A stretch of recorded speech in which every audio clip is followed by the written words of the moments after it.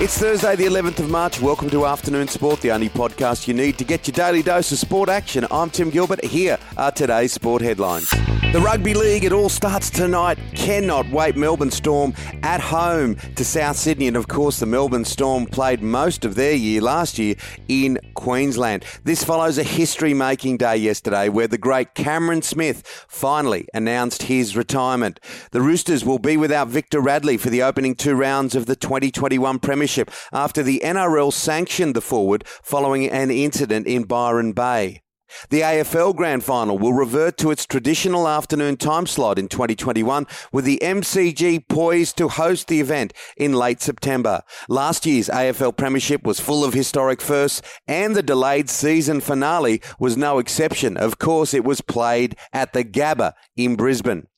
Steve Smith's return to the game remains up in the air as he continues to be limited by an elbow injury that could sideline him until the Indian Premier League.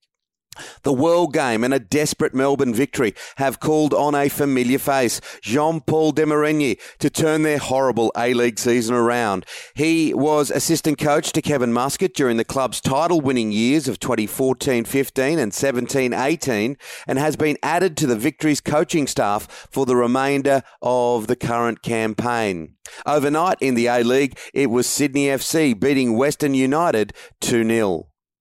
Heading overseas, and Australian football stars Sam Kerr and Ellie Carpenter are through to the Champions League quarter-finals for the first time. Kerr starred for Chelsea in last week's home leg of the last 16, drawing a foul to earn her side a penalty as the Blues survived an early red card.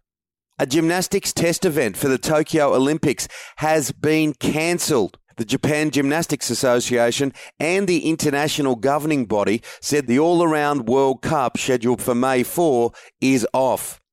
Meanwhile, pop sensation Cody Simpson has shown off his brilliant physique as the 24-year-old looks ahead to the 2024 Olympic Games. Simpson shared a clip of his intense workout regime to Instagram. He's certainly kept up his star jumps.